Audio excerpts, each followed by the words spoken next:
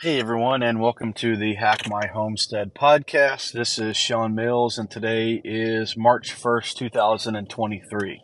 Yesterday, we wrapped up our two-part series on how we took our family off grid and some of the challenges that we were faced with when we were going through that process.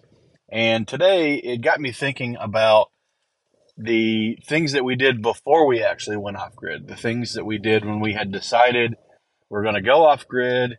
We had bought the off grid property in Linden, Tennessee, and we had not moved there yet, but we were getting ready to move. What we did, kind of how we evaluated the things that we, were using and started thinking about substitutions and, essentially the things that we considered when we were considering going off grid. That's going to be the title of the episode today. Excuse me. So, what we did was we really started looking at all the different things that we plugged in, all the different things that we had that we didn't necessarily need, or we didn't need a plug-in version, right? And so some of the easy things early on as we're doing this evaluation were looking at the video game consoles. So at the time we had an Xbox, a PlayStation, and a Nintendo Wii, right? No real need to have all three of those, but we just did. We had acquired them over the years. And so one of the things we looked at was, all right, the Wii is right out. We knew that the Wii was not going to go with us. It was the biggest energy user of the three. The Xbox and the PlayStation were pretty close to each other, but the PlayStation had the capability to play Blu-rays, and the Xbox had the ability to play HD DVDs. And most of the people, I would imagine, listening to this podcast don't know that before everything was streaming, you used to have to go get discs. And there was another version before that called VHS, but we won't talk about that. But there was you had DVDs for a while, and then you had a higher quality, both video and sound DVD, and there were two versions of that. And so one of the versions was a Blu-ray disc, and the other version was an HD or high definition DVD. And so at the time that we went off grid, that battle had not resolved itself yet. It was looking like Blu-ray was going to take over and be the thing, but we weren't sure. There was still a possibility HD DVDs would be the thing. So we did look at both the Xbox and the PlayStation, and we decided on the PlayStation. Like I said, Blu-ray was already kind of taking the lead in that race, and we also ran using a kilowatt meter. We figured out what it took in terms of energy for about an hour of gameplay. We did an hour of gameplay. We did an hour of watching the video. Like I said, one used one used the other. And Blu-ray was, or rather the PlayStation was lower in energy use. It was more energy efficient in both of those arenas. And so we decided to take the PlayStation with us off grid. The PlayStation would become our Blu-ray/DVD player as well. And this was an interesting thing that we did. We actually got rid of all of our TVs, except one. We had a little small one that we put in our bedroom. But our main TV in the living room, we swapped out for a projector. We did the math and determined that per hour of watching, the projector was actually a more energy efficient methodology than a TV. And, when you're off grid and you're on an inverter, they all say that they're pure sine waves. But there was always a possibility that was a little bit of harmonic distortion coming from the inverter. Or when the generator was on, the generators put out pretty dirty power actually. There was always a possibility that when the generator was on, that pass-through energy would be a bit dirty. And so we essentially, after looking at that, decided, well, in addition to being more energy efficient, and a projector can actually deal with dirtier power a little bit easier, just the way that it actually works. And so we went with a projector and a pull down screen in the living room, a little small audio system. The um, the projector had its own speakers on it, which were fine for most applications. But if we wanted to watch a movie or something, we had an old receiver and a few speakers, and we would bust that out on movie nights. And then we looked at our kitchen appliances, and so the kitchen is a place where you end up with a ton of appliances, most of which you probably don't need. You've got your waffle makers, you've got your flat griddles, you've got your immersion blenders and your regular blenders and your Ninja and your shake maker, and you've got ovens, and you've got toaster ovens and convection ovens and air fryers, and you've got all stand mixers, and you just all these different appliances. And while some of them were very useful, like our stand mixer that we had before we off grid, we still have to this day. But most of those, we didn't actually have to have that version. Like, for example, I have a hand crank blender, and that hand crank blender can do everything that my immersion blender or my Ninja can do with no problem at all. Now, it takes a little bit longer, and obviously you have to do it by hand, but it will absolutely liquefy food.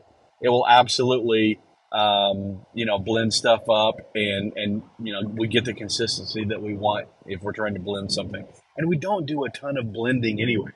You end up, getting on a kick of, oh, we're going to eat smoothies every morning for breakfast. And so you go buy this $100 special blender, and you use it for about a month, and now you've got this $100 special blender, and then you blend other things up that you may not necessarily need to because you've got the blender.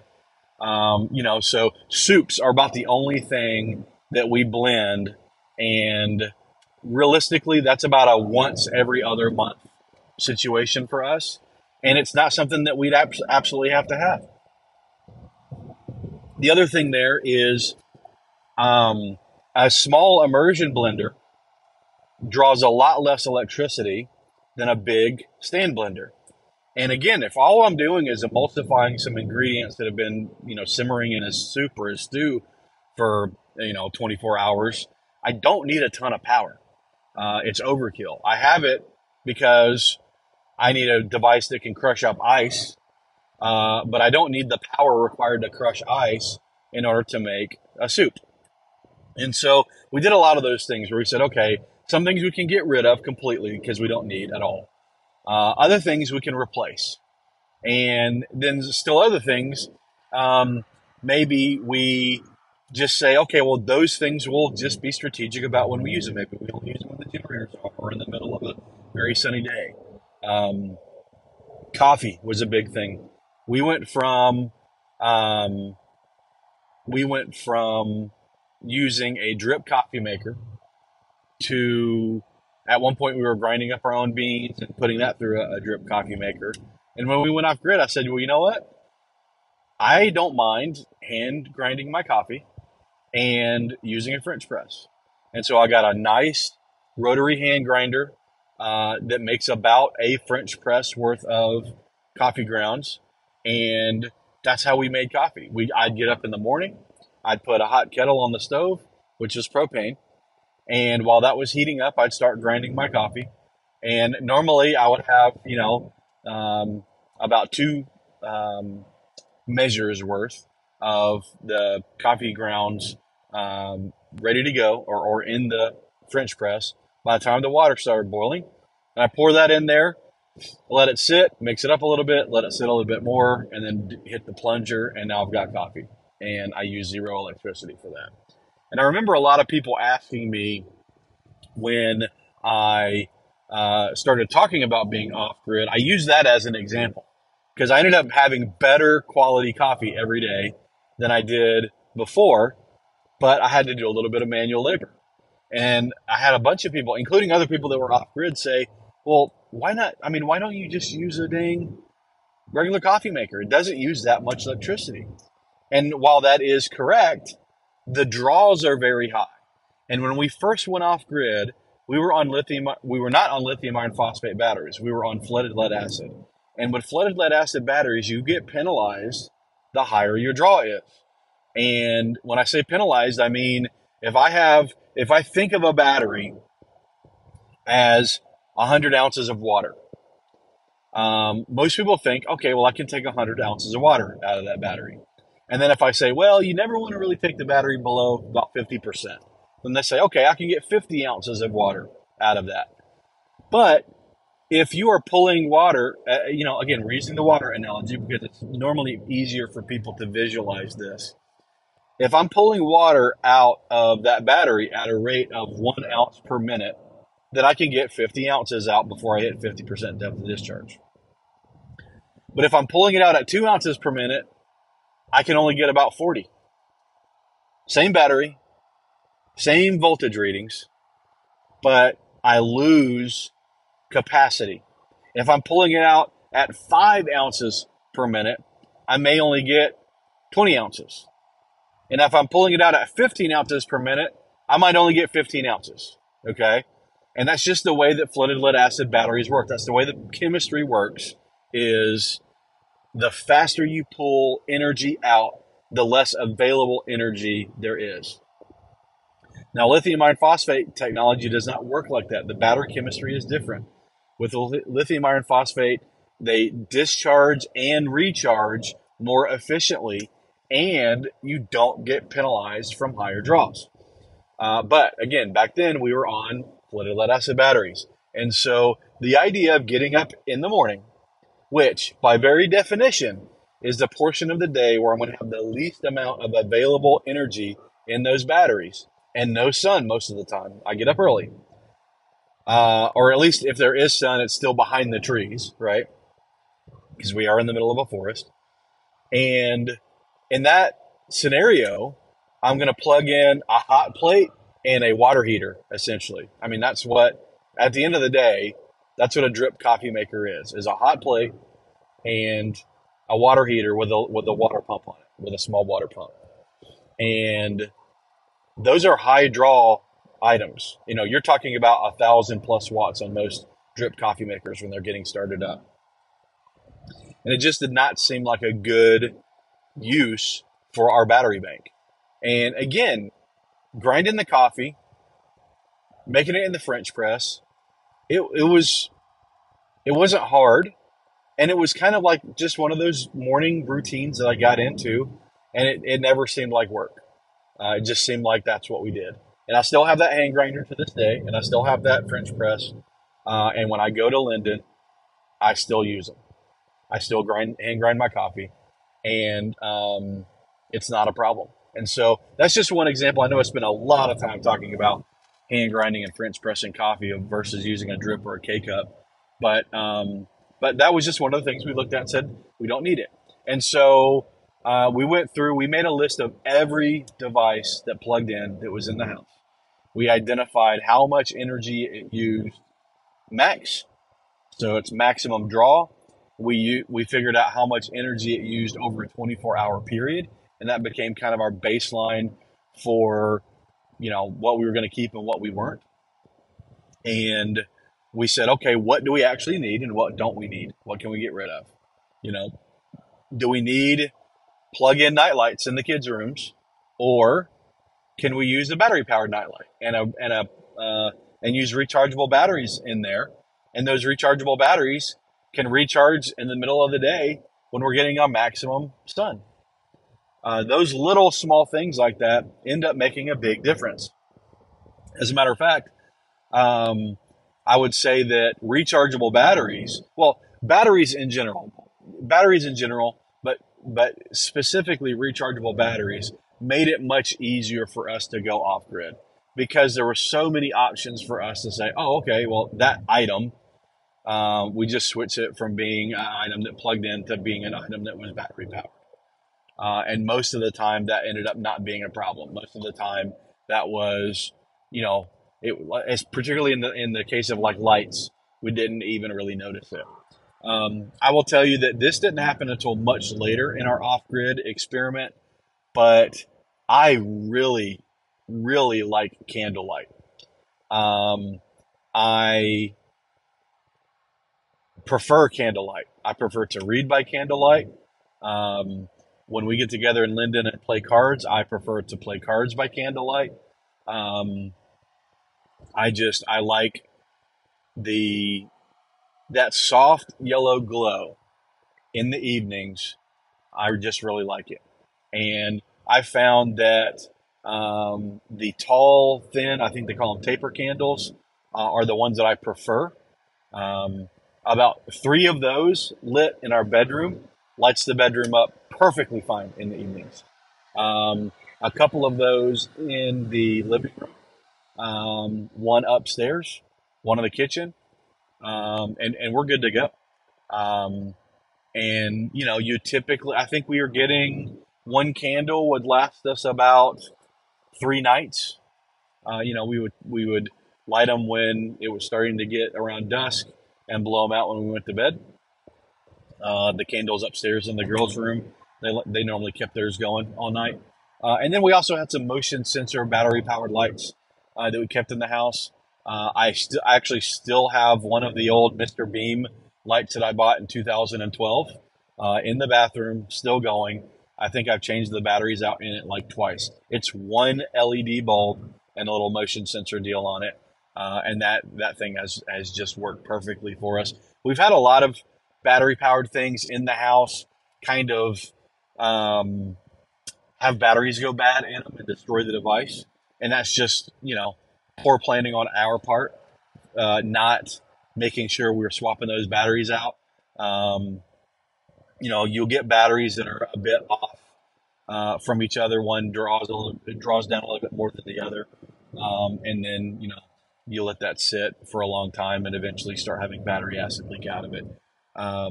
We also had some winters where after we had moved up to Indiana for my work for a few years, we had one really, really bad winter. And I think we actually had some batteries that froze over the course of that winter while they were in devices. And so, the lesson from that is we have a couple lights. They're actually magnets that they stay in specific areas. Those lights keep batteries in them all the time. So we can walk in the door and immediately to the left, there's a battery powered light that we can flip on. There's one in the kitchen. And the other lights in the house, those batteries come out when we're not using them, and then they just, they rotate. And so that's been a pretty good process for us.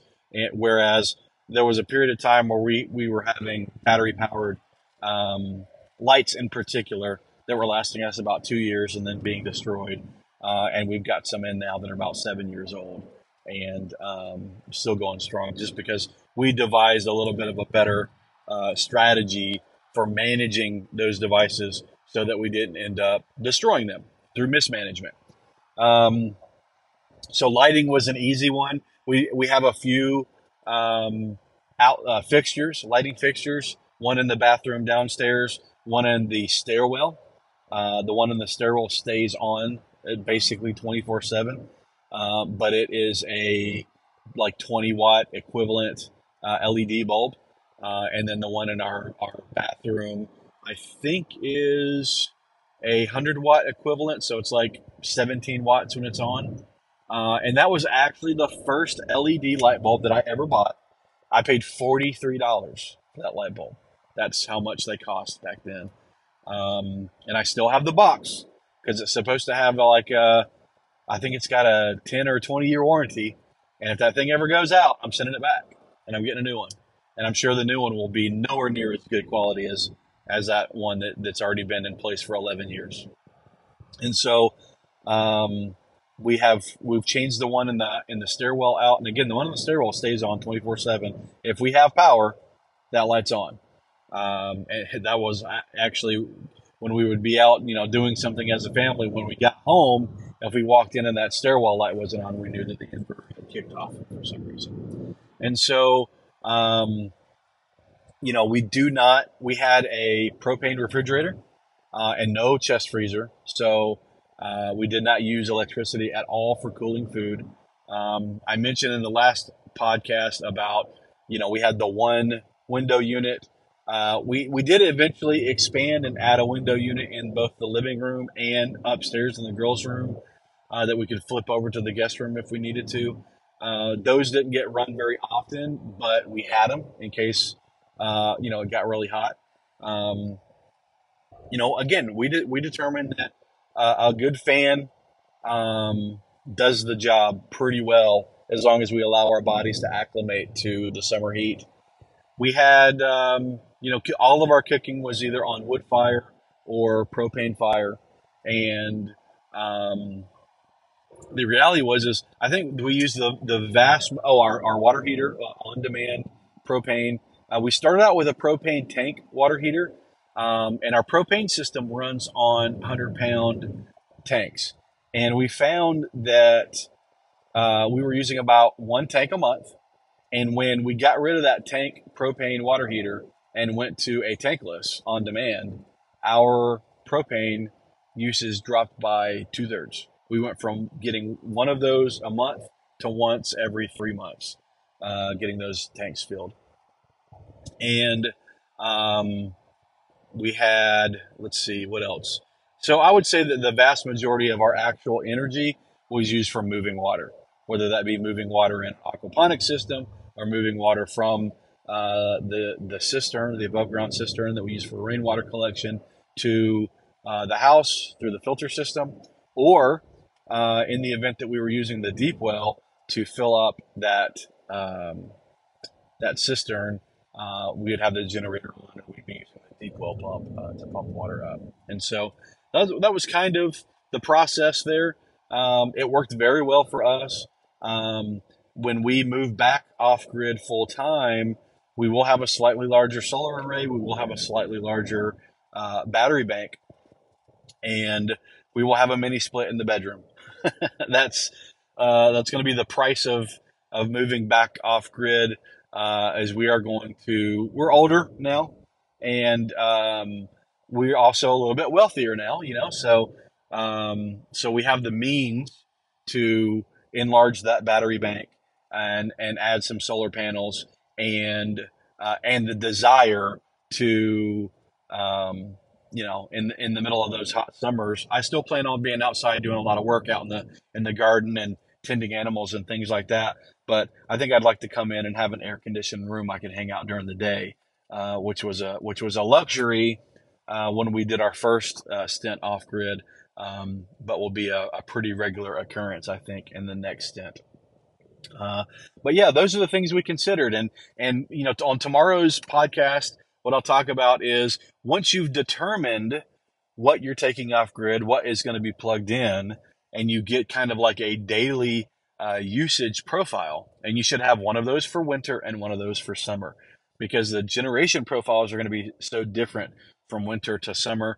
It's important to note that you have different loads as well. So I'm not going to be running my air conditioner in the middle of winter, but that's good because air conditioning is one of my biggest draws. And in the winter, I'm going to be generating less electricity on average.